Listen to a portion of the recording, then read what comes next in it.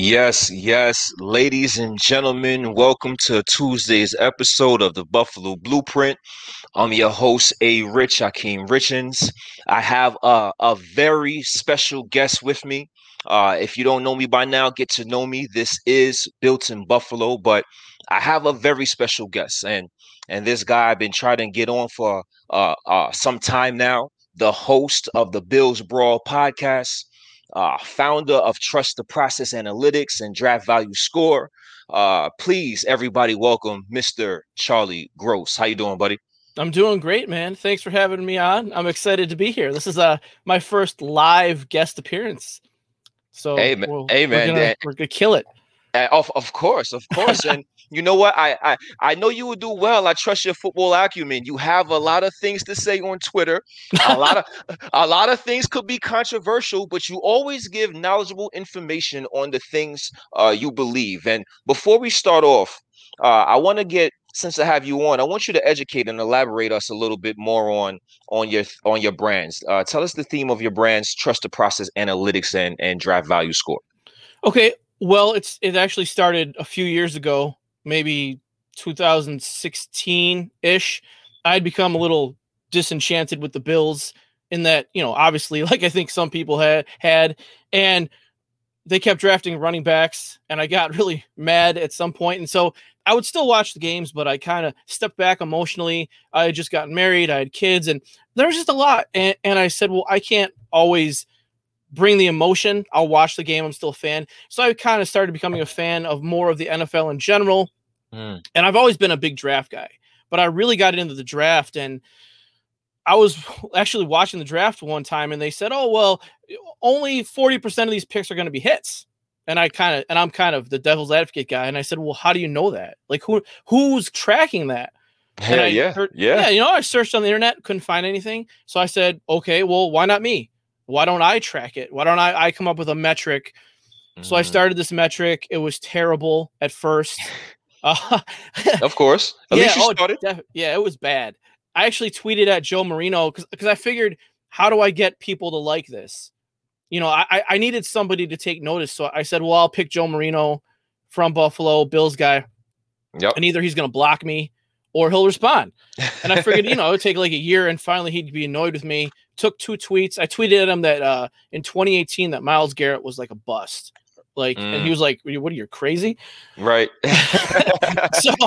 He was generous enough to talk to me on the phone for like an hour about it. And I came away with, it's a great idea, but the scoring system was complete and total garbage.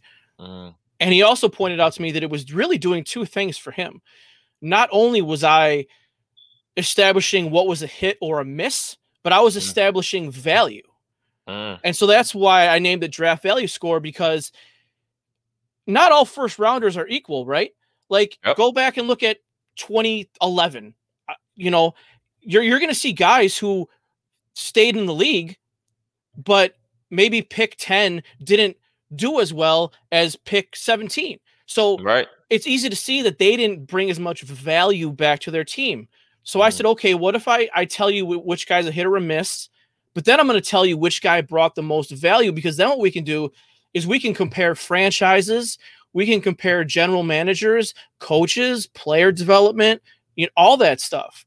So that's kind of how it started. And so eventually I'll have a score, everyone. I'll have a score for everyone. I don't yet. I'm still rocking that out. And because it's only like a draft thing, like it's a yearly metric. That's a career metric. So I would calculate it at the end of the year. And then once their career is over, their score's final. So I need something to be relevant during the season. So I'm going to have a completion percentage metric. I'm going to have player grades. Yes. Don't, I know everyone in Bills Mafia loves player grades. A competition for PFF, huh? Yeah. Hey, man. Hey, competition breeds better content, right? Most definitely. I'm a student at the Scouting Academy, so I'll be writing some scouting reports and that kind of stuff. So, but that's kind of the core of it is the draft value score. Nice, man, and that's nice work. Draft value score, trust the process analytics, both on the Twitter platform. Very can you tell I'm a Bills fan? Trust the process. Very useful and knowledgeable information. Once again, Charlie Gross, myself, A. Rich, Hakeem Richens. This is Built in Buffalo. Let me get into some comments, shout some people out like I like to do. Brandon, what's going on? How you doing, Brandon? My boy Dave, what's going on? My brother Bobby. First thing first, tell people the Ertz trade was a fake report. Most definitely, it was definitely a fake report. Zach Ertz is not a Buffalo Bill yet. I'll say that yet. Am I on here? Let's go. Stacy Walker, let's go Buffalo. What's going on, Stacy? What's going on? Brian, what's going on? First time in here, Brian. Welcome. Built in Buffalo. A. Rich, Hakeem Richens, my special guest, Charlie Gross. We have a lot to get into. FGH, what's going on, brother? What's going on? And let me not waste no time. We have some news to get into, and I want to get your initial reaction, initial thoughts. Emmanuel Sanders signs a 1-year, $6 million deal with the Buffalo Bills. Charlie Gross, I want to get your immediate thoughts, immediate reactions to Emmanuel Sanders coming to Buffalo. I love it, man. I love it. I think it's great. I know people are probably surprised that I like something that the Bills have done. If you follow me on Twitter, I've been a little critical lately. We'll get into that later, probably. Yep. I really like it. And it's so ironic to me that if you're familiar with the story, Brandon Beane's story of how Stefon Diggs came to be on the Bills, he mentions Emmanuel Sanders, that they had tried to sign him in the, that day. I think they had tried to sign him or trade for him. And then they ended up trading for Diggs. So it's funny that you get Diggs and then, you get Sanders a year later. It's just, I think it's great. And this obviously will quash the talk that Gabe Davis will be the number 2. He's going to stay number 4, and that's fine. There's no rush. He's a rookie. He was a good rookie. Leave some pressure off of him for another year. Let him get acclimated. Yep. I think it's a great deal for the Bills. And you know what? I have to agree. I think it's an excellent deal for our Buffalo Bills. Some people would probably scoff at how much he's being paid, $6 million. It may be too high for some guys, but we've constructed a lot of contracts where we've got steals of a deal. So every contract is not going to be the greatest, or us fans are not going to agree with every contract that the Buffalo Bills and Brandon Beane put out. But I think it's a great move. We got to think, right? We didn't have the money for any high-price free agents. So a mid-tier or a mid-level signing made the most sense, especially with the departure of John Brown. Emmanuel Sanders is a top name when it comes to being a mid-tier or a mid-level talent. We're talking about 61 receptions, 662 yards, 5 touchdowns, with Drew Brees and Taysom Hill as their quarterbacks throughout the season. And I know Drew Brees is a Hall of Fame player, but at this point of both his and Taysom Hill's careers, they don't possess the upside and arm talent like Josh Allen. And in my opinion, he's not as explosive as John Brown, but he's a better overall receiver than John Brown. Emmanuel Sanders would have made that catch against the Houston Texans, keeping both feet in bounds. Emmanuel Sanders, I feel, would have been a bigger presence against the Kansas City Chiefs in the AFC title game. Not as explosive, but better overall receiver. I want to get your counter thoughts for that before I get into the comments. Yeah, I think so. And this is a guy who, you're right, you're losing some of that downhill burner speed with John Brown, but Emmanuel Sanders is a proven receiver.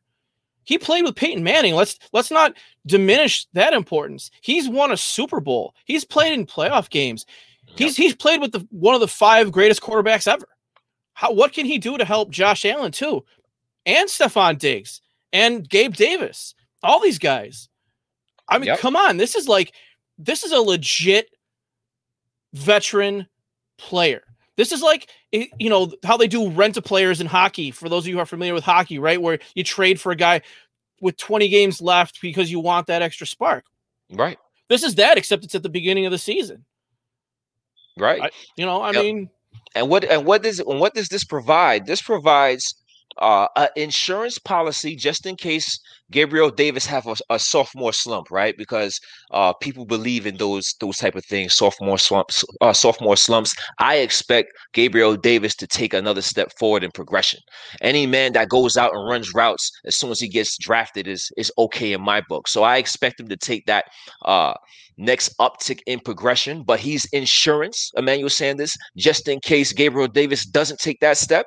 And also, he adds more firepower to the offense. So I think we are a more rounded offense at the end of this night thus far. So I really like the move. Let me get some thoughts on from the comment section. Do you think the Bills is just trying to build do you think that Bill is trying to build around Cam Newton, and do you think they wasted money? We're going to get into that. We're definitely going to get into that. We're going to get into that. Christopher says Samuel's on a 1-year deal. Yes, sir. Yes, sir. Jeff says we hope Zach Ertz comes to Buffalo tonight. I hope he comes to Buffalo, period. I don't care if it's tonight, tomorrow, 3 months from now. I'm a patient guy. Seth says Brandon Beane is a magician. I really think so. I think Brandon Beane, he was the executive of the year this past year, and I think he's off to a tremendous start in reclaiming his title. Love the Sanders pickup. Shane Becker says Super Bowl. We'll see. We'll see. We still got some moves to make. As Jordan Poyer would say about the Sanders deal, big dubs. Yes, I think it's a big dub as well. And he didn't fall asleep this time around, right? Emmanuel Sanders is awake this time around. Right. I'm pretty sure watching Josh Allen and watching those highlights, he's like, damn, I should have went there last year. If I can get another opportunity to go there, I'm going to take that opportunity. And just like John Brown took the opportunity, now Emmanuel Sanders is taking that opportunity.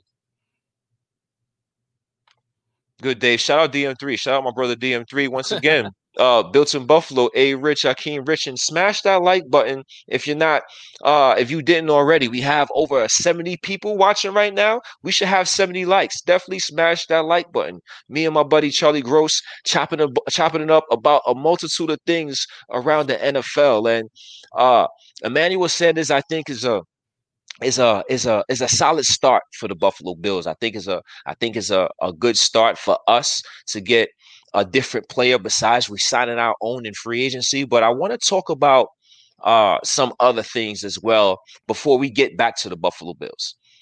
As we all know, free agency is officially on the way tomorrow. But the NFL player agents, they are available to teams since the beginning of the week. A bunch of verbal agreements have been made this far. And I want to talk about the free agency moves that's been made that has more of a direct impact to the Buffalo Bills' success. And the first team I want to talk about is the New York Jets. New York Jets, they hired their coach, former San Francisco defensive coordinator Robert Saleh. Before we get into their acquisitions they made thus far and if they improved, I want to get your opinions and your thoughts on Robert Saleh as a coach and the Jets hiring him in the first place. When I first heard about it, I kind of chuckled, right? Because we pretty much dismantled his defense when we played it during the season. So, but, more I thought about it, he's not necessarily, it sounds like he's going to be in the McDermott role, which is, okay, he's going to help with the defense, but he's also going to be a delegator. He's going to let his coordinators call plays and he'll help game plan. So I think it's more about the things that I'm not sure. Head coaches have to deal with going for it on third down and fourth down and when to punt and when to throw the challenge flag and silly stuff. Who's going to room with who? What's the team meal going to be? When are we flying out west? Like all that stuff. Those are things like the practice schedule. It's just all that kind of stuff. And I have no clue, what he's going to be like. He seems like a very nice guy, like a very professional guy. He reminds me of all the other coaches in the AFC East. They're all very professional men. They all seem to have it together. He certainly seems to fit that ilk. For me, I guess I'm wondering how Douglas and him coexist, because the Jets obviously have set themselves up. The owners, the Johnson brothers, the idiot brothers, have set themselves up to have these conflicts where they want everyone to report to them and they like the infighting. But as we see in here, Buffalo, that's not the way to do it. And I don't know if there's another situation in the league that has a McBean situation where the GM and the coach room together in their former team in training camp and were up late at night talking about what they were going to do if they ever ran a team together. There's not that element there. Right. So is Joe Douglas going to get guys that Joe Douglas wants? Because the way it's supposed to work, and people think I'm crazy when I say this, but the way Louis Riddick has said this, the way it's supposed to work is the GM works for the coach. The coach tells the GM what players they want, and the GM's job is to go get them. Yeah. It's not the GM being like, well, hey, I drafted this guy, deal with it. That's not the way it's supposed to work. I agree. That's going to be a huge key to their relationship is, will the owner leave them alone, and will they be able to work together? And that we don't know that, but I like him as a person, and we'll see as time goes on. So I'm gonna talk about this, give my opinions, and then we're gonna take some comments because people are still talking about Emmanuel Sanders, and I like to give the people what they want. But Robert Saleh, Joe Douglas, the thing I like about the hire is Joe Douglas had no idea who Robert Saleh was personally, right? And in the NFL, we see a lot of guys that's buddies and friends and buddies. They want to get their guys the job, and they're not really focusing on 100% winning. Winning is the number one ultimate goal. They're going to hire their buddy, even though their buddy doesn't have a great resume as another guy, and even though their buddy is not as talented as another guy, they're going to hire their buddy because it's their buddy. Joe Douglas hired Robert Saleh because he wants to win, and he made the best decision for the organization. So I respect that about Joe Douglas. I think it's an excellent hire. Robert Saleh is one of the fine young up-and-coming coaches in this NFL. When San Francisco went to the Super Bowl in 2019, Robert Saleh's defense was second overall, a ferocious defense. Even last year, I know the Buffalo Bills carved up Robert Saleh's defense, but I like to think of Josh Allen as up there with Patrick Mahomes. I expect him to do that when you're playing a team that is has a slew of injuries like the San Francisco defense had. Yeah. They didn't have a lot of players, but they were still top 10 overall in defense. So that speaks volumes of how good of a coach Robert Saleh is. And 41 years old, he's younger, he's modern, and these younger coaches are having success. Matt LaFleur's of the world, Sean McVay's of the world, Kevin Stefanski's of the world. These modern coaches understand and connect with these players today. And I think with his energy and with his bravado, I think is going to be an excellent hire for the New York Jets. But at the end of the day, I have to call a spade a spade. They are still the worst team in the division today. Oh yeah, no doubt about that. They're still the worst. We're gonna get into what they did, but they're still in the worst team in the division today. And I wanna go into the comments section, and we've been getting a lot of comments about Emmanuel Sanders. And let's check off these boxes, man. Despite his age, Sanders is an upgrade over John Brown. Charlie, you agree or disagree with that? I agree. I agree as well. Yeah, I agree as well. Kenny, am I the only one who doesn't want to trade a third-round pick for a 31 tight end who is due $8.5 million? Or what's your thoughts on Zach Ertz? How do you feel?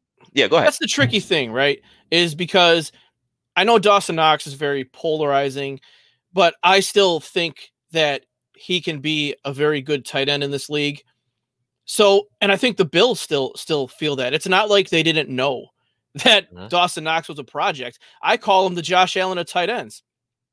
This is a guy who played quarterback in high school, switched to tight end in college, was on a team with A.J. Brown, DK Metcalf, and they never threw the guy the ball. I mean, what is he supposed to do? It's like Josh Allen. A scout told Joe Marino that Josh Allen was 10,000 reps behind Baker Mayfield. Okay, well, Dawson Knox is 10,000 reps behind, I don't know, George Kittle. You know, I mean, like, yeah. So, but the thing is they want to develop Knox, but they want more production out of the tight end spot. So how do you do that? Because if you bring in a guy, let's say like Jonnu Smith, I mean, you're not signing that guy to a 1 or 2 year deal. You're signing that guy to a 4 or 5 year deal, and he's going to dominate that position. So, I mean, I'd be willing to take an older tight end if it's for a year or two and they find some way to keep developing Knox, but I don't want them to take a guy and he gets all the targets and Knox gets 5 catches. I mean, that you shouldn't have drafted him then. If that's what your plan was going to be, you weren't going to be patient with the guy. So what you're saying is, basically Zach Ertz, you're not a fan, because what Zach Ertz would do is he would be the starter for the Buffalo Bills at the tight end position. And we all know Brian moved the ball. He loves 3 wide receiver sets, 4 wide receiver sets. If he wanted to run 2 tight ends, he would have done it last year. They would have found a tight end last year. Right. But he obviously doesn't want to do that. So I agree with you. That would kind of stunt the development of Dawson Knox if we don't change our philosophy, if somebody like Zach Ertz comes into the fold. So it's going to be very interesting. Sanders would be good in the slot besides VZ. Christopher says, heard Daniel Hunter, DE Vikings went out. Think we have the money in picks? We tried to get a JJ Watt, but now we made a slew of moves, and I don't think we have that money to make this possible. I would love for it to happen. I just don't think it's financially possible at this moment. Charlie? He's coming off a spinal surgery. You remember that? Yeah. But he is a guy who has, I think, 54 sacks in the last 5 years. But he'd cost us 2 firsts probably, or a first and 2 or 3 seconds or something like that. I would. If they did it, I'd be okay with it. But, and I guess I shouldn't say, but I trust them to check the medicals, and maybe, and I mean, but it is like he's coming off a spinal surgery. So just keep that in mind, Most definitely. FGH, Sanders offers experience and versatility. He could mentor Davis and Hodgins. A lot of people is high on Hodgins. We're going to see if he can make the team. He's versatile enough to play the slot or on the outside. Another weapon for Josh and a cheap contract. It's a W. It's a W for Buffalo. And you know what? I agree 100%. I agree. I think it's a win for Buffalo. They got a very good number 2 receiver. They got a very good complementary receiver. When you think of complementary receivers, I think of guys like Emmanuel Sanders, and I think it's a good get. Last question before I move on. Gentlemen, always good to see you. What's going on, Larry? I'm good with Ertz coming in, still hoping Carson comes in at running back, then draft defense, and more defense. I like it. I like the opinion. Moving on, right? We was talking about Robert Saleh a little bit. I wanted to get into the New York Jets free agent acquisitions thus far, right? Because the Buffalo Bills are going from the hunting to the hunted. Everybody is making moves in the AFC East in the attempt to dethrone the Buffalo Bills. And to be a Buffalo Bills fan, that is refreshing for me. Yeah. And so I want to get your initial thoughts on the Jets moves thus far. Corey Davis, 3 years, $37 million. Carl Lawson, 3 years, $45 million deal. Jared Davis, 1 year, $7 million deal. How much did the New York Jets improve so far in free agency? I mean, I don't know if they've improved a lot at all for this year, but I will say I give them credit for going and getting Corey Davis, because I always say that the Bills are the blueprint for how you bring along a young quarterback. What they did with Josh, getting veterans, isolating him as the only inexperienced variable was extremely important. It's extremely important. And the Jets need to do that. The Dolphins need to do that. So getting Corey Davis, you're getting, whether it's Sam Darnold or Trey Lance or Justin Fields, you're getting them a proven receiver. It's going to help the other receivers they got last year. I think Carl Lawson, they finally got a pass rusher after like 47 years of not having a pass rusher. The New York Jets finally have a pass rusher. And Jared Davis is a guy who, quite frankly, has been, the value he's returned has been horrid. But is that his fault? He was drafted by the regime before Matt Patricia for that defense. Matt Patricia came in, switched everything around, and Jared Davis wasn't a fit. So is that Jarrad Davis's fault? So when you're that bad as the Jets, why not take a flyer on a former first-round linebacker? I mean, what do you have to lose? You're terrible anyway. But if they can get in the young quarterback, these moves are going to help them be good in 2 or 3 or 4 years, because you're doing what you need to do to try and develop your other young players by bringing in veterans, supporting your young quarterback with a guy like Corey Davis. So while they're going to be better this year, probably not, but this will probably help them be better in the future if they continue to make the right moves. And you know what? I have to agree with your assessment. I'm a piggy bank. I like the move thus far. I think so. It fits the theme for me of the Buffalo Bills offseason. I wanted the Buffalo Bills theme of their offseason to be fast, physical, and athletic. And I think the Jets mirrored that a little bit with these 3 guys: Jarrad Davis, Corey Davis, Carl Lawson. They are fast, physical, and athletic. Corey Davis is 6'3". Now you compare 6'3" Mims with 6'3" Corey Davis. So I really like that factor. I don't think Matt Patricia had a clue how to be a head coach in this NFL. There are some guys that are just coordinators, and very good coordinators at that, but they're in over their heads when it comes to head coaching duties. And Matt Patricia was one of them. He tried to bring over that philosophy, that New England Patriot philosophy of that 3-4 defense, and it just didn't fit Jarrad Davis' skill set. Jarrad Davis is a sideline to sideline linebacker in a 4-3 defense, and I think that's going to be a sneaky good signing for the New York Jets. I really like what they've done thus far, and again, they don't have a quarterback, so I'm not necessarily concerned or worried. They have a couple of years, but it's a good start, and I think they are trending in the right direction. I want to go to the comment section because I'm seeing a lot of the ball talk, right? So I want to get your thoughts on Brian Daboll. Dave says, I hope we don't have to worry about Daboll all over again after this year. Brian Daboll has had a very good offense this past season, over 500 points, tops in the league, but we haven't been able to run the ball. Are we ignoring that because he was so good passing the ball? Well, what's your overall thoughts on Brian? I like to call him Move the Ball. I love him. I think it's been great.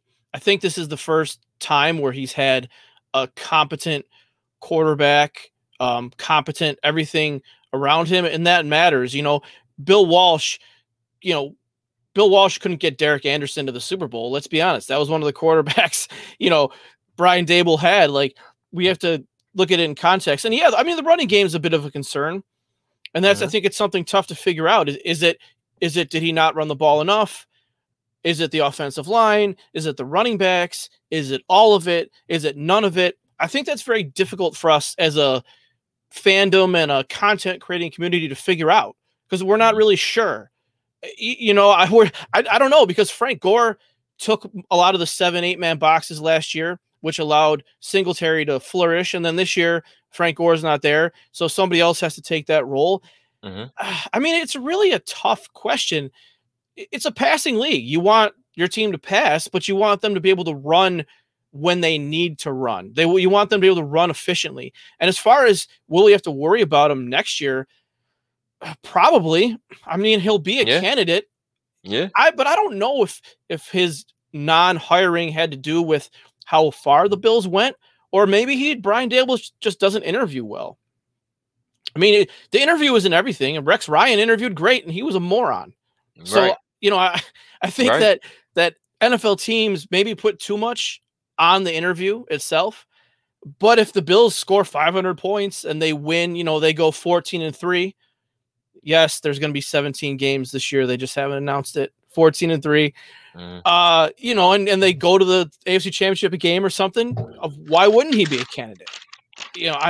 Those are the guys that just get the buzz. But maybe he doesn't interview well. I'm not sure. And and maybe it was just a distraction. The Buffalo Bills, they put forth that new rule in terms of Yeah, of coaches and getting interviews after the season. So maybe that was a distraction, and it took the Buffalo Bills to get to the AFC Championship to put forth an idea that, in my opinion, should have been in place and should have been sure. recognized way well before the Buffalo Bills got to the AFC Championship game. So I find that interesting. But I'm a fan of Ryan Dable. I really like his offensive philosophy. It's modern. It's something that I want to see. It's a passing league. I like the jet sweeps. I like the Statue of Liberty that I saw. Uh, Yeah, I, that I, was I, fun. I like the 3 and 4 and 5 wide receiver sets. I like to have the ball in my best players' hands, which is Josh Allen and Stephon Diggs and Cole Beasley. So I'm a big fan of Brian Dable, and if we can run the ball more, find a way to run the ball more efficiently, not necessarily more, but more efficiently, Right. I think we're going to be fine. I think we're going to be absolutely fine. Um, moving on, man. Moving on. Once again, A. Rich, Akeem Richens, got my buddy in here, Charlie Gross. Happy to have him in here and the Buffalo Blueprint. I want to talk about the other AFC East team that's been making moves, and that is the New England Patriots. Cool. Uh, they've been going on a tear, overpaying a bunch of players in hopes of reclaiming the throne, right? And in my opinion, they've been going against their own tradition. They used to get rid of players when it was time for them to get paid. They used to get rid of guys. I remember Jamie Collins was coming up on his contract and shipping him out. I remember Hmm. the Richard Seymour days when he left and he Yeah. ended up going to the Oakland Raiders. So now that we remember how the Patriots was, and now we're looking at newer times, and we see the Patriots signing John Smith, 4 years, $50 million. We see Hunter Henry, 3 years, 37.5 million. We see Matt Judon, 4 years, 56 million. We see Nelson Aguilar, 2 years, 26 million. Jalen Mills, 4 years, $24 million. The New England Patriots have been on an absolute shopping spree. That 1,400 stimulus check, they That use goes rather far, man. they use rather well. It goes very far. So my question is, and I want to Must have a get lot that. of kids, so you get that extra money. My question that I pose to you is, do you approve the new Patriot way, or are they a victim of overspending? I want to get your thoughts on this. I'm a chime in after, and then I'm gonna get some comments. I think it's just a clown show over there. I think that they don't know what to do without Tom Brady. And you looking back, right, on hindsight with this, Belichick and Brady. It was more kind of like the Brady way. I mean, don't get me wrong, Bill Belichick, there's no doubting his defensive acumen. Mm-hmm. But without Tom Brady, I'm a guy, I've been saying for 10 years that the Patriots roster has been trash.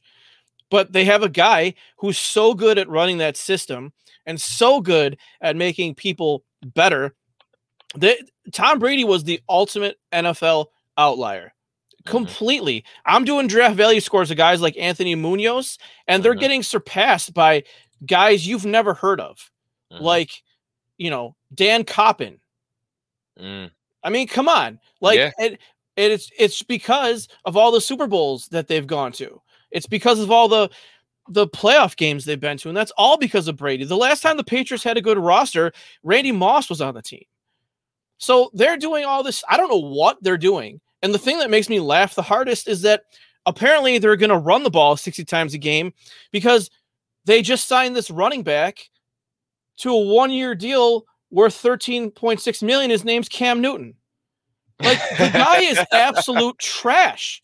He's never been good at throwing the football. You're going to hear people tell you that back in 2015, he wasn't. He was never good at throwing the football. The guy's always been complete garbage. Always. So before I go into how I feel about the Patriots, I want to counter that right quick. Um, Patriots re-signed Cam Newton Charlie Gross says Cam Newton is trash. I'm not going to go that harsh. I don't think he's the best of quarterbacks and the best throwers of the football, obviously.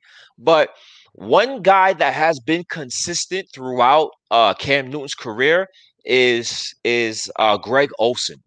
Greg Olsen is going to be a Hall of Famer, Hall of Fame tight end for the Carolina Panthers, and Definitely. he had Cam Newton as his quarterback for his prime years. So Cam Newton is probably going to be there when Greg Olsen goes to Canton. The New England Patriots, they understand something. They understand that Cam Newton is probably limited in certain areas. So let me go ahead and get two tight ends and Hunter Henry and Jonnu Smith, because any quarterback, especially struggling quarterbacks or quarterbacks that have struggles passing and delivering the football, what are their best friends? Their best friends are tight ends. And I think the New England Patriots having these two tight ends to go along with Nelson Agholor and Kevin Bourne, two guys that are B-list receivers that's not going to complain when they're not getting the ball thrown their way. I think the philosophy behind what Bill Belichick's trying to do is a thoughtful one. Will it work? We don't know, but I think that they definitely came into this offseason with a direct plan, and they're trying to execute on their plan. But I want to get back into the question and the thought at hand. Do you approve the new Patriot way, or are they a victim of overspending? And well, I mean, I had to like really come hard at Cam because I need to get Chet on my side because of the stuff I'm going to say later that they're not going to like. So, okay, and I can't wait to hear it. I agree. I mean, I get what they're doing. You know, they've always been really good at utilizing tight ends, and if you have a quarterback who isn't the same as he was, it's obvious that his arm isn't the same, his shoulder isn't the same, and you're trying to do what you can. What better way than to get two really good tight ends? I would say to you that their defense is going to be scary. They got like 8 guys who opted out last year who are all coming back. I mean, let's not forget that. Like, they lost more opt-outs than I think anyone else, maybe except Denver. There's a lot of guys coming back. You know, I think they still have a decision to make on Gilmore and stuff like that. So, I mean, if Cam can really reclaim a little bit of that magic he did have, they're going to be a tough out. And I think with the spending, I think their roster was so bad that they had to do something. This is like the Buffalo Bills when we like wanted to get Mario Williams and all that stuff. It's like their roster is so bad because Bill Belichick has been so bad at drafting. We've got 20 years of draft history of him that I can track, and he's at a 44% hit rate. Yeah. I mean, he's bad at it. Don't let everyone tell you that Bill Belichick's good at drafting. He's terrible at it. The thing he's good at is signing free agents and getting them to play well. And you know what? I agree. And to counter that, or to piggyback off that, and answer the question, I'm going to say is a little bit of both here, right? $12 million annually for Nelson Agholor and 14 for Judon and Jonnu Smith getting paid Travis Kelce money. Those contracts are ridiculous, right? But I still kind of approve the approach, and here's why. You have an organization and a fan base that's been used to winning for the last 20 years. They've been used to winning for the last 20 years. The greatest quarterback, in my opinion, in NFL history is no longer there to mask their weaknesses, where they was able to get away with certain weaknesses in the past, right? To make matters worse and putting more pressure on New England is to succeed right away, is the quarterback that you let walk turns around and wins a Super Bowl the very next year. Not 2, 3 years, 4 years later, the very next year. So when you combine the Super Bowl outcome with the Patriot tradition, I understand why they're doing what they're doing. So I want to get some people's comments and thoughts on both assessments that myself and Charlie has made. Young King says Patriots just trying to stay competitive. I think so. Bill Belichick has something to prove. I think Bill Belichick felt the way when Tom Brady hoisted that Lombardi trophy. People start to talk. Who is it, Tom Brady or Bill Belichick? We've been getting those talks before Tom Brady went to the Tampa Bay Buccaneers, and those talks are kind of answered now. A lot of people are saying Tom Brady was the guy. Bill Belichick, Charlie Gross just said, Bill Belichick can't draft. He can't draft, and now those mistakes and those deficiencies get put into a higher spotlight. So it's definitely going to be interesting. Eric, they're going to be running 12 personnel a lot. Yep. I definitely agree. You got to play to their strengths. 2 tight ends, a running quarterback. You don't need Joe Thuney. You don't need Joe Thuney to re-sign him. You got Cam Newton that could elude certain pressures. So a lot of Sony Michel in their future. a lot of Sony Michel and possibly Chris Carson. They're overpaying for B-list players. Let's get some more comments. Larry says, Cam Newton and Sam Darnold says enough about the Pats and Jets in 2021. Both are garbage. Let them spend the money through the roof. Now, Charlie, do you think it's possible that one of these teams, Patriots, Jets, or even if you have an outside team, land the services of Deshaun Watson? Oh, man. I think one of them should. And I think one of them wants to. I think they all would like to. I've been listening to a lot of Texans podcasts because I always try to listen to the teams that are refreshing their tree with new coaches and new GMs to come in on the ground floor. Man, Houston. Oh, yeah. I mean, that is a clown show. Yeah, over there. It's a shit show. It's the worst, one of the worst run franchises probably ever at this point. It's just bad. And I get that he's under a contract and that they're saying they're just not going to trade him. Okay, well, he might just not play. Right. I mean, I don't know, like, if he's really going to not do that, but these teams, I heard a thing 2 weeks ago that the Texans had stopped answering their phone, and teams who wanted to trade for Watson had to leave voicemails, trade offer voicemails. They should want Deshaun Watson, but the Texans are this crazy enigma, bizarro NFL franchise. I don't know what they're going to do. Who knows? Yeah, absolutely right. Dave said at this point, Belichick has more to prove than Brady. Very interesting. Christopher says Brady made Bill. Once you have a good quarterback, I think so. You think so? I think I have to agree. Think about it this way. Okay, when he came to the Patriots, they had Drew Bledsoe, right? And then they drafted Tom Brady. Well, what happened? Bill Polian said he had a first-round grade on Tom Brady. Man, if you could have a time machine, you'd like go back and just tell him, please draft Tom Brady. Tom Brady, right. So that the Patriots don't get him, right? But imagine if they hadn't drafted Tom Brady. Do they have this success with Drew Bledsoe? I don't think so. I doubt it. So, yeah, I mean, he's just the ultimate NFL outlier. He just is. Yeah.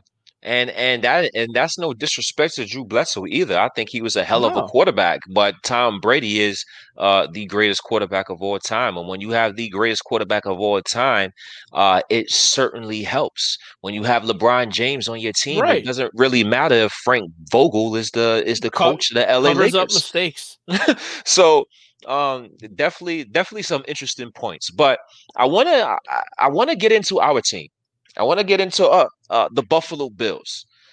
We've been seeing the moves that's been made. We've been seeing the moves that's been going on. We finally made our mini splash in the acquisition of Emmanuel Sanders. But the majority of our work besides that have been done for re-signing our own key guys, right? Besides Emmanuel Sanders, the majority of our work is re-signings. And I know you had been some real critical of some moves and some signings our Buffalo Bills have made. So I want to get straight to the damn point. I feel like I need to pull up his tweets now. I want to get straight to the point. It's a long list. Could the Bills have found an upgrade in talent for the money they spent on John Feliciano? Because he's the guy Matt Milano, 4 years, $44 million. A lot of praise for that. More praise than skeptics, right? Daryl Williams, his contract, a lot of praise, more praise than skeptics. John Feliciano is more on the half and half trend. And I want to get your thoughts on this signing. Feliciano or Milano? John Feliciano. Okay. I strongly dislike it. Strongly dislike it. And I think my tweet was, I quote tweeted the official Buffalo Bills tweet, and I said, I don't approve of this. That's all I said.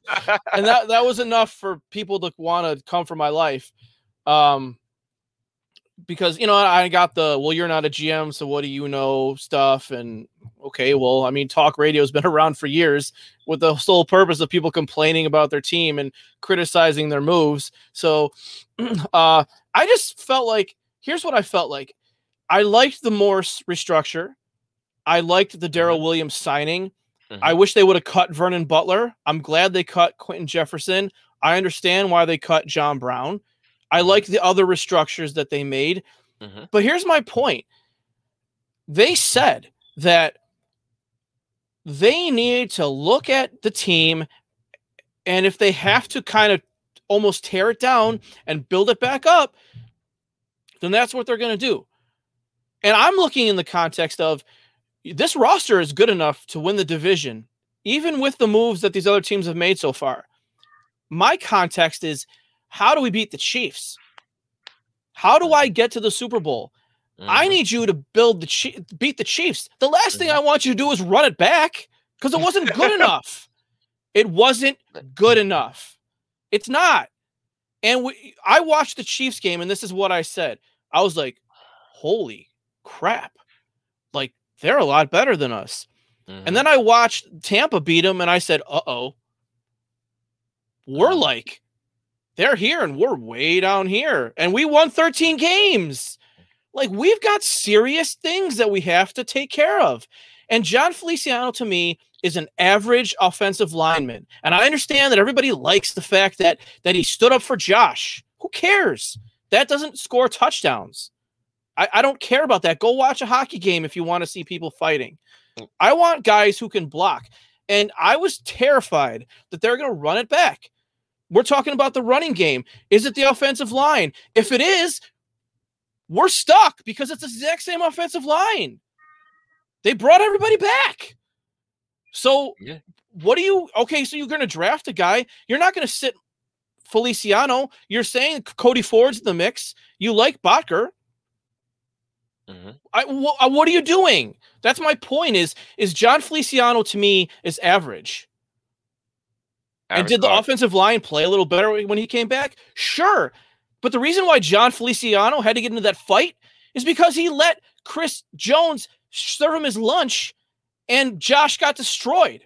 If John Feliciano can block Chris Jones, Josh never takes those hits, and John Feliciano doesn't have to stick up for him, because the guy would never hit Josh because he wouldn't come through the line.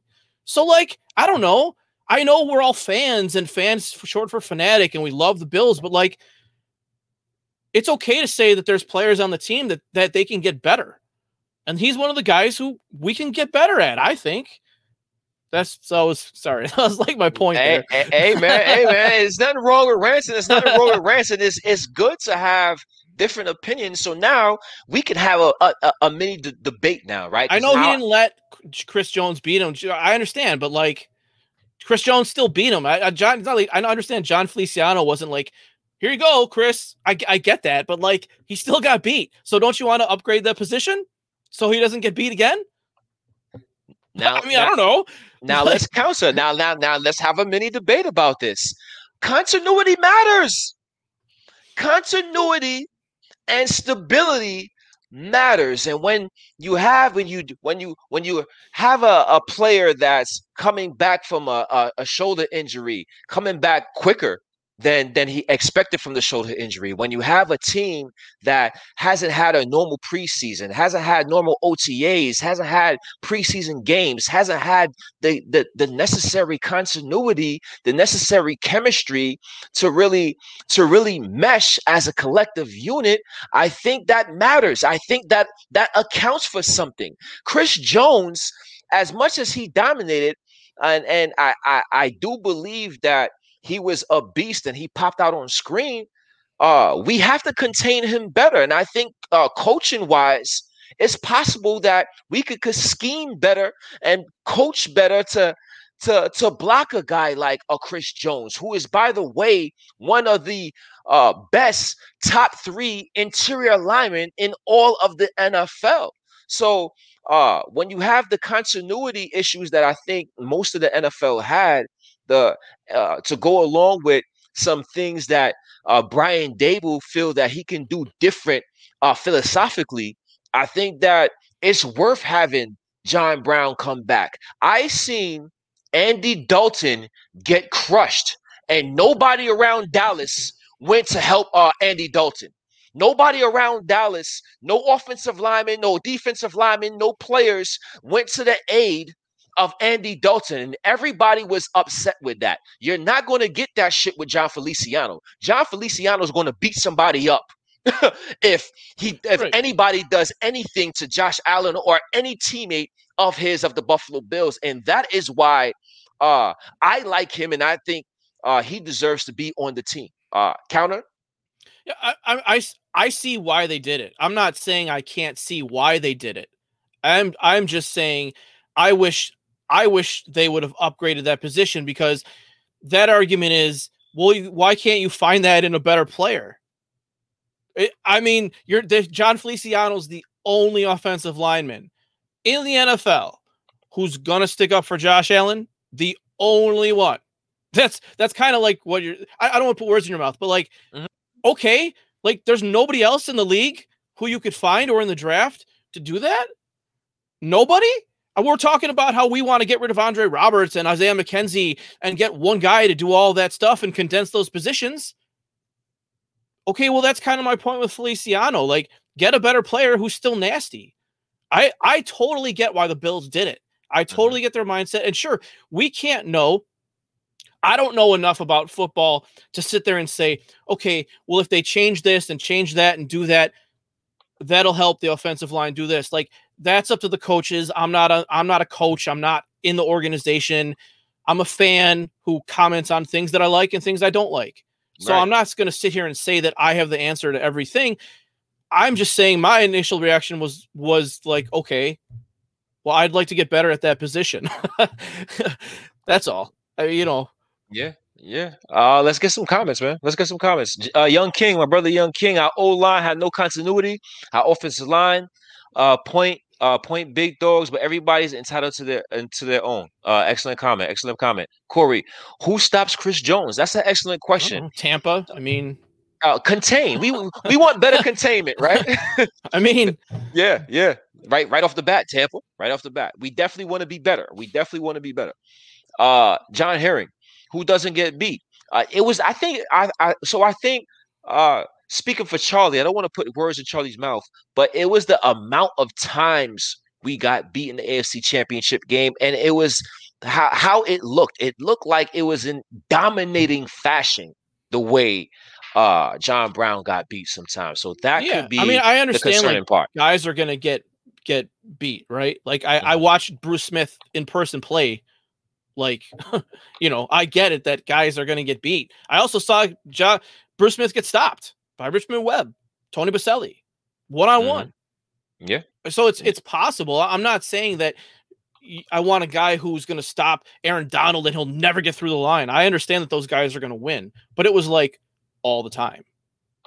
So Charlie, Kenny Riggleman, my boy McCredney, says, I agree. Feliciano's average at best. I'm glad he came back for cheap, but I'd rather have 5 other guards who are free agents right now. Kenny says he'd rather 5 other guards. 5. Let's go. Name me one. Give me 1 or 2 names that you would rather have I gotta look guard. up the free agency list. People talk a lot about Gabe Jackson, right? Yeah. Which, ironically, Feliciano was his backup. in Oakland, right? So that would be funny, right? Sign him, and then. I mean, I'm not saying it's necessarily free agency. You know, like I understand, and I love the fact that Brandon Beane goes into the draft not really needing anything. I love it. I think it's great. I'm a draft guy. But I mean, there's like 10 guards that are going to go in the first 80 picks. Just pick one. They got to like a couple of them. I mean, you know what I mean? Like, I don't know their big board. I'm not in there. But they've got to like somebody. They drafted Cody. They traded up for Cody Ford. What's your thoughts on Cody? I think that if you're going to give Josh Allen 3 or 4 years to develop, for me, I want to be consistent and I want to give everybody 3 or 4 years to develop. I'm not going to nitpick and say, well, I like Josh Allen because he likes Buffalo. I'm going to give him 4 years, but I don't like Cody Ford, so I'm going to give him 2 years. To me, that's ridiculous. I will say that the Buffalo Bills have not been good at managing the offensive line since Sean McDermott and Brandon Beane got here. I don't know if you can really argue too much with that. And I'm not even talking about Wyatt Teller. I'm just saying, especially the interior. Brandon Beane made a point to talk about Ike Butker and how he excelled when they put him in one spot and left him there. And I watched the interview and I started screaming at my computer, we'll do the same thing for Cody Ford. I think that they owe him the chance to sit at one spot and see if he can do it. They're moving him here. They're moving him there. They're doing this. They're doing that. Just leave him in one spot and see what he can do. And if he's not good, then you don't extend him.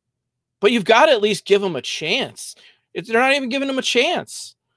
And shout out my sister Brooke. She agrees. I know she agrees with you 100%. She's been saying the same thing. And like I alluded to on past shows, I have to agree with your assessment. We haven't handled the offensive line particularly well. I'll take it a step further. We haven't handled the Cody Ford situation particularly well. We handled Cody Ford, in my opinion, like we handled Josh Allen his rookie year. When Josh Allen was there with A.J. McCarron and Nathan Peterman, and those quarterbacks wasn't getting enough reps, and we didn't know who was who because we didn't get a chance to see anybody because it was just too much reps to go around for 3 quarterbacks. It wasn't enough reps to go around for 3 quarterbacks. So I think we mismanaged that Josh Allen situation in the beginning, and I think it mirrors the Cody Ford situation. We have him over at tackle. We have him over at guard. Let's have him play one spot where he can prove that he belongs in this NFL. One thing that you said that you want to give guys the same amount of development time.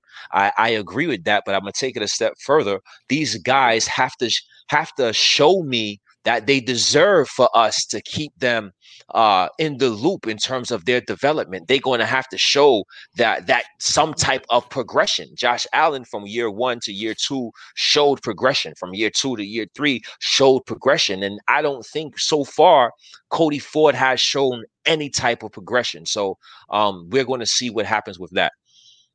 Yeah, no, I would agree with that. Other comment, John. So the fact that Mongo was playing injured means nothing. Does this guy understand? We got somebody. Well, Charlie's used to this. Does this guy understand what happens to upper body strength with torn pecs? Do you think his injury had anything to do with it, or do you think he was fully healed? I mean, no, I don't know what playing with a torn pec is like, but I can tell you that at the end of 2019, out of nowhere, all these guys started having surgeries, right? We never knew about them, and they seem to play fine to me. I don't know. Was he hurt? Then don't play. And if you're going to come in at 70% or 80%, then that's going to show on the field. Right. Like I said, I like the Buffalo Bills, but I can still be objective. Like, that's my goal, is to be objective. 100% right. 100% right, man. And once again, Rich Hakeem Richens, my boy Charlie Gross. If you haven't smashed the like button yet, I don't know what you're waiting for. Please smash that like button. There's a lot of things that we've been discussing throughout the night, and I want to move on to to the last thing, right? We've been talking about the Bills. We spoke about Feliciano and how we felt. We showed our differences and expressed our differences. We've seen what's been going on around the league. We've seen what the New England Patriots has been doing. We see the Jets are trying to improve their team. The Miami Dolphins are trying to improve. Bud Dupree going over to Pittsburgh. The AFC, as a conference in general, looks like they was good last year. Looks like they're going to be even better this year. So I want to get your thoughts. What other moves would you like to see the Bills make this offseason? Oh man, well, the thing that I've been pounding the table on, it seems like for almost 18 months now, is getting that big nickel. I think that was something that the Mafia was obsessed with last year for sure. It's like all we could talk about, and this year is no different. I mean, the Bills are just bad at covering tight ends, and I'm not saying that the guy, if we draft a guy, he's going to be this amazing guy, but I think you've seen, Tampa ran sort of a 3 safety thing. The Chiefs ran a 3 safety thing against us, and we couldn't handle it. You've got to get somebody in there, whether that's Hamza Nasruddin from Florida State. He's like 6'4", like 220, day 2 guy, somebody else. I mean, they've got to get somebody in there who can, at least attempt to take care of Kelce, because that was kind of like Matt Milano / Saron Neal's job, and they were not good at it. So we've got to figure that out. That's the one thing that I really, really want. And the other thing that I really, really want, and I don't know where it's going to come from, whether it's a running back 3 or the wide receiver 4 or 5, but we need to make the Kansas City Chiefs as terrified of speed as we are of their speed. The Buffalo Bills organization is terrified of Tyreek Hill and Mecole Hardman. They're playing prevent defense. Anyone who plays Madden, that's a prevent defense. They're way back there. We need that. Whether that's Travis Etienne, Chuba Hubbard, Kadarius Toney, Rondell Moore, I don't know who it is, but we've got to make them afraid of speed, just like we're afraid of it, because we're terrified of it. And those are the 2 things that I'd want. I like it. I'm going to agree. Hybrid linebacker safety. We can't cover safeties. We can't cover tight ends for shit. And no. Matt Milano's been getting high praise, and the defense looked good and is better, and 5-0 and as 13-1 when Matt Milano is in. But even when he's in, we cannot cover the tight end. So a hybrid linebacker safety is definitely something that should be addressed for our Buffalo Bills. I'm interested to see the progression Tyron Neal takes, because I like Tyron Neal. I think he has the size for that big nickel. Obviously, he can't be trusted, and we have to find an upgrade, but it's going to be interesting to see. I also the number 2 cornerback position. I'm tired of shuffling. I'm tired of this high turnover thing going on with the number 2 cornerback position. Vontae Davis leaving at halftime, and Josh Norman. It's time for us to solidify the number 2 cornerback position. We have Jordan Poyer and Micah Hyde and Tre'Davious White in that back end for the foreseeable future. Let's pair another guy to get the continuity and the consistency going with everybody in that back end. So that's another position I would love to have. Tight end. Tight end is a position that I think could be a man's best friend for Josh Allen. I think tight end would open up things for Stephon Diggs. I think it will open up intermediate routes for Cole Beasley. And I think that it'll be another weapon for the Buffalo Bills. I seen the Kansas City Chiefs offense. I seen the Tampa Bay Buccaneers stroll out Chris Godwin and Mike Evans as their 2 wide receivers. We need as much offensive firepower as humanly possible. And right now we have some deficiencies at the running back position, and we have some deficiencies with the tight end. So I think those are 2 spots we can upgrade to become a more explosive unit on the offensive side of the ball. So those are things I think we need. And obvious one is edge rusher, but edge rusher is a premier position that's just too damn hard to find. It's and just tough to. I don't think we're going to find it. J.J. Watt was our hope. I don't think you're our only hope, J.J. Watt. Yeah, I mean, you got Jadeveon Clowney out there, but I'm not sure we have the money right now. Man. You don't like Clowney, do you? You don't like Clowney. Should I say I that? Like him. No, I don't like Clowney. Should I say too? I don't want this to. I know you don't want this to run forever, but I'll throw myself on the fire here, and I'll say, say it. I didn't like the Milano signing either. Like that was really what got everyone going a couple days ago, and people were calling me a clown and all that stuff, which is fine. But that was my first quote tweet of the Bills account that I said I didn't like that re-signing either. So if anyone wants to, come for my life, go ahead. I'm interested to know why. Now we all love Matt Milano. We see the Matt Milano play, but you talk some things, and then when I do some research, again, a lot of people don't like PFF. Well, PFF he's a 55 grade, which is atrocious. So right. what is PFF and you seen from Matt Milano that myself and other fans that like Matt Milano aren't seeing? Well, I want to say that I don't love PFF grades, first of all, except the quarterback grade. I think the quarterback grade is amazing. I think that the other PFF grades it's a ball-centric grading system. Mm-hmm. And so I understand, I've read all their articles, so I understand how they grade and why they do what they do. Mm-hmm. And that's fine. And I use PFF grades in the context that I think they should be used in, not the context that PFF wants me to use them in. Correct. Because I think that they misrepresent and all that stuff. Yeah. Shout out to EJ, my co-host who works for PFF, by the way. Shout out EJ Daniels. Yeah, EJ. But it's really their advanced stats that are fantastic. And those are the stats that teams do buy from them. Like the, tackling efficiency and stuff like that. And that's stuff that Milano struggled with. He's like 78th in tackling efficiency, and he let up like 22 completions on 34 targets and stuff like that. And I think that in 2018, Milano was playing at an all-pro level, and then he got hurt.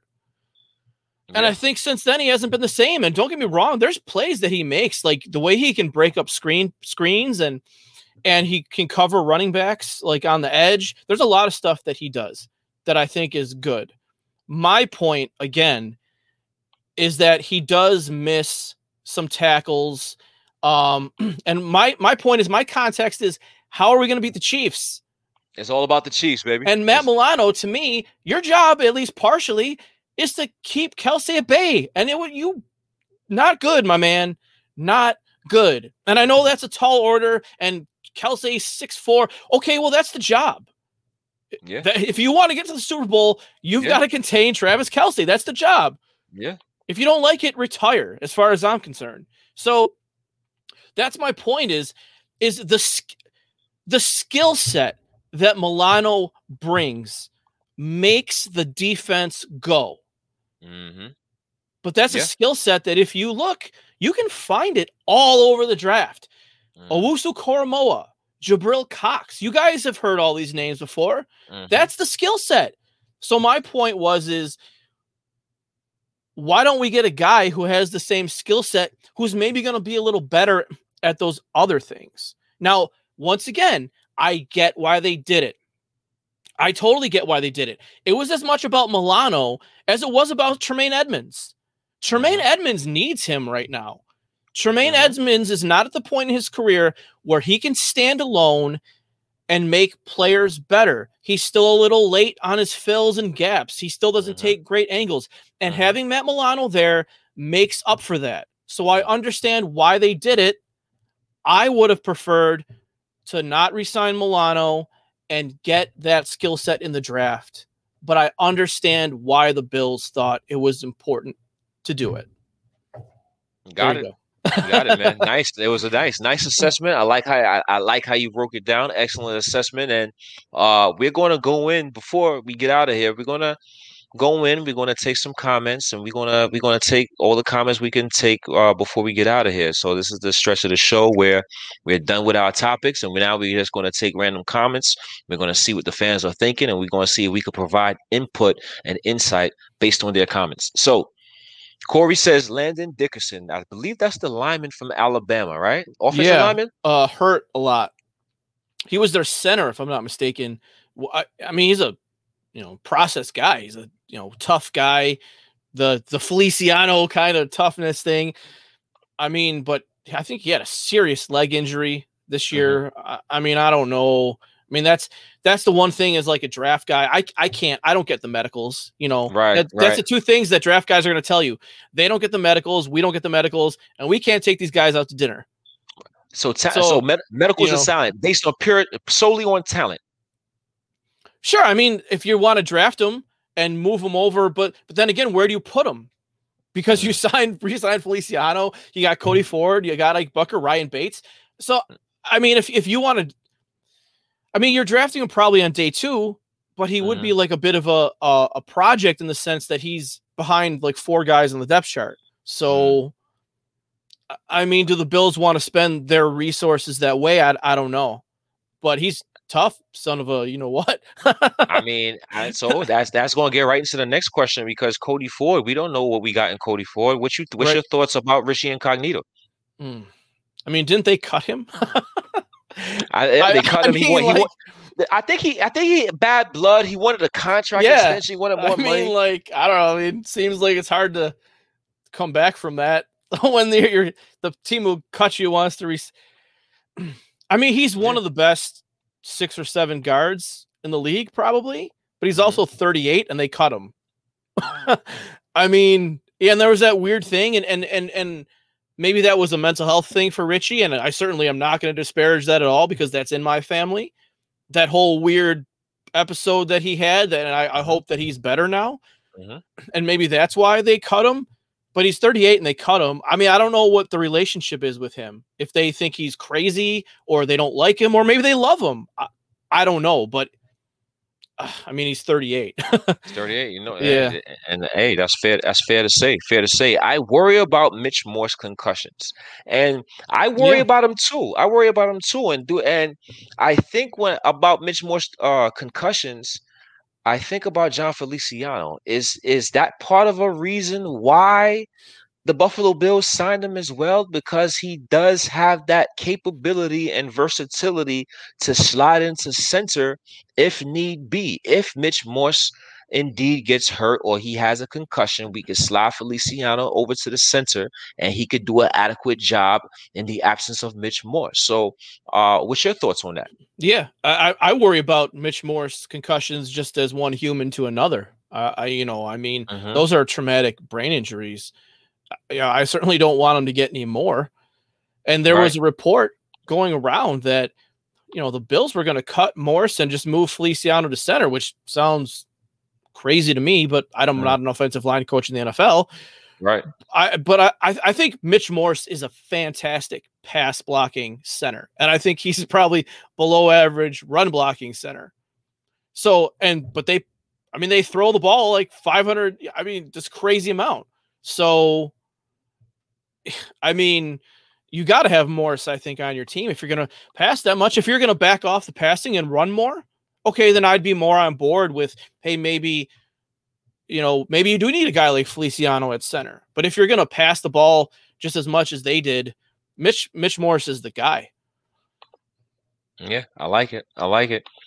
Pink says, do everyone think Josh Allen will take Buffalo Bills team to a lot of Super Bowls or playoffs? Games keep up the good work, and great positive to rock with you. Love Bills. I understand. I think I understand the comment. I think Josh Allen, in my opinion, is a franchise quarterback. And as long as you have a franchise quarterback, you're going to be in the running for playoff contention year in and year out. So that's how I answer the question. Definitely FGH, smash that like button. Charlie Gross, Corey wants to know, what do you guys think? What do you think of Zach Ertz? What I mean, I don't know what would we trade for Ertz. I mean, Howie Roseman's such a weird GM. My guess is that you could get it done with a day 3 pick, like a 4th rounder, maybe make it conditional into a 3rd next year if whatever those conditions are, how teams do that. If he plays a certain amount of snaps or wins the Super Bowl or whatever. I mean, I'd start at a 5th. Yeah. Because he's older and he has a, not a prohibitive contract, but and they're obviously looking to get rid of him if he's on the market. Yep. So I mean, I would start with a 5th too, but would you rather give up an asset to get Ertz, or would you rather sign a tight end, let's say like Gerald Everett in free agency? Yeah, I'd probably rather sign Gerald Everett, to be honest. You don't know about Ertz. You kind of reach that plateau. I'm not saying it's a plateau like a running back plateau, but he is 31. I mean, you just don't know how much these guys have in the tank. So I'd rather sign I'd rather sign somebody else, I think, is how I'd do it. I like it. Let's see. Let's get some more comments in here. Femore, that was the injury, right? That's the Cole Beasley injury. Cole Beasley, he should be fully recovered by the time OTA start. Greg Newsome or Tyson Campbell would be great number 2s. I have to look up both of them. Yeah, Greg Newsome's getting a lot of buzz right now. He's a top 5 corner in the class. Okay. I think Campbell's more of like a day 2 guy. Okay. It's the Georgia guys, I think, who are that one guy ran like a 4.24 or something. Eric Stokes. Take that for what it is, I mean, if he's there at 30, that would be interesting. Yeah. Definitely be interesting. Let me get your thoughts. I really like this guy. I think that I saw an uptick in the entire defensive play from the team that he went to when he went there. What's your thoughts on Carlos Dunlap? Yeah, he did great in Seattle, and I'd love to have him. Definitely, that's going back to our discussion of what are you going to do at edge, and it's difficult to do something because it's such a premier position in the draft that if you don't draft one in the first round, you're not really getting a guy necessarily on day 2 or day 3 that's going to come in and give you that immediate impact. At the same time, they go really fast in free agency. So The question becomes is, do the Bills have any money left too, right? If we're really going to talk about it, I'd love to have Dunlap. I don't know if they can get him. I would love to have him as well. I wonder when Jordan Poyer was out there working out with those guys, what kind of compensation Carlos Dunlap was thinking about, because I think he would be a great acquisition for the Buffalo Bills. The defensive end, I think he sets the edge well. I think he brings some pass rush ability, and I think it will be infectious throughout that entire defensive front. So I would definitely like a Carlos Dunlap. Great comment, man. Great comment. Once again, A. Rich, Hakeem Richens, Charlie Gross, built in Buffalo. If you don't know me by now, please get to know me. This has been an excellent show. Charlie Gross has came on, blessed my show with a wealth of knowledge. He's not afraid to get called names because he has an interesting take, and he's not afraid to go against the masses. So that's why I really appreciate Charlie Gross and his acumen, and for him coming on the show today. Charlie, do you have anything you want to say before we get out of here? Any place we can find you? Any work you have coming out in the near future? Give us the scoop on Charlie Gross before we get out of here. Yeah, like it says right down here, you can find me on Twitter at Charlie_Gross_. That Matt Milano tweet got me a 14-hour running Twitter battle with the Mafia on Twitter. So, yep. But I'm here for it, man. I love talking football with people. I am also the host of the Bills Brawl podcast on the Brawl Network. My co-host is EJ Daniels. We have Thursday shows and Friday shows. We're actually going live for the first time on Wednesday night at 9:00. So if anyone wants to check that out, feel free to check that out, where hopefully we don't screw anything up. The Twitter handle for that is at Bills Brawl. And of course, I have my analytics company coming out. Eventually, we'll have a website. I think I'll probably just start with a Patreon and do half free content, half not. Draft value score. I got some sort of player grades, completion percentage metric coming out. That'll be starting up in August. So that'd be awesome if you guys would be willing to at least check that out. Give me, 10 minutes of your time on there. That'd be fantastic. And I want to thank you for having me on the show, man. I loved it. Great time. Yeah, man, I loved it as well. It was an awesome, enjoyable time, and it was also great, once again, continuing to interact and share this dialogue with not only Charlie, but with the rest of the Buffalo Bills fan base. Us at Built in Buffalo, we're going to try our best to stay consistently consistent in giving up-to-date Buffalo Bills knowledge and information. Once again, I am Akeem Richens. My guest, Charlie Gross. Fantastic job tonight. This is Built in Buffalo, and until next time.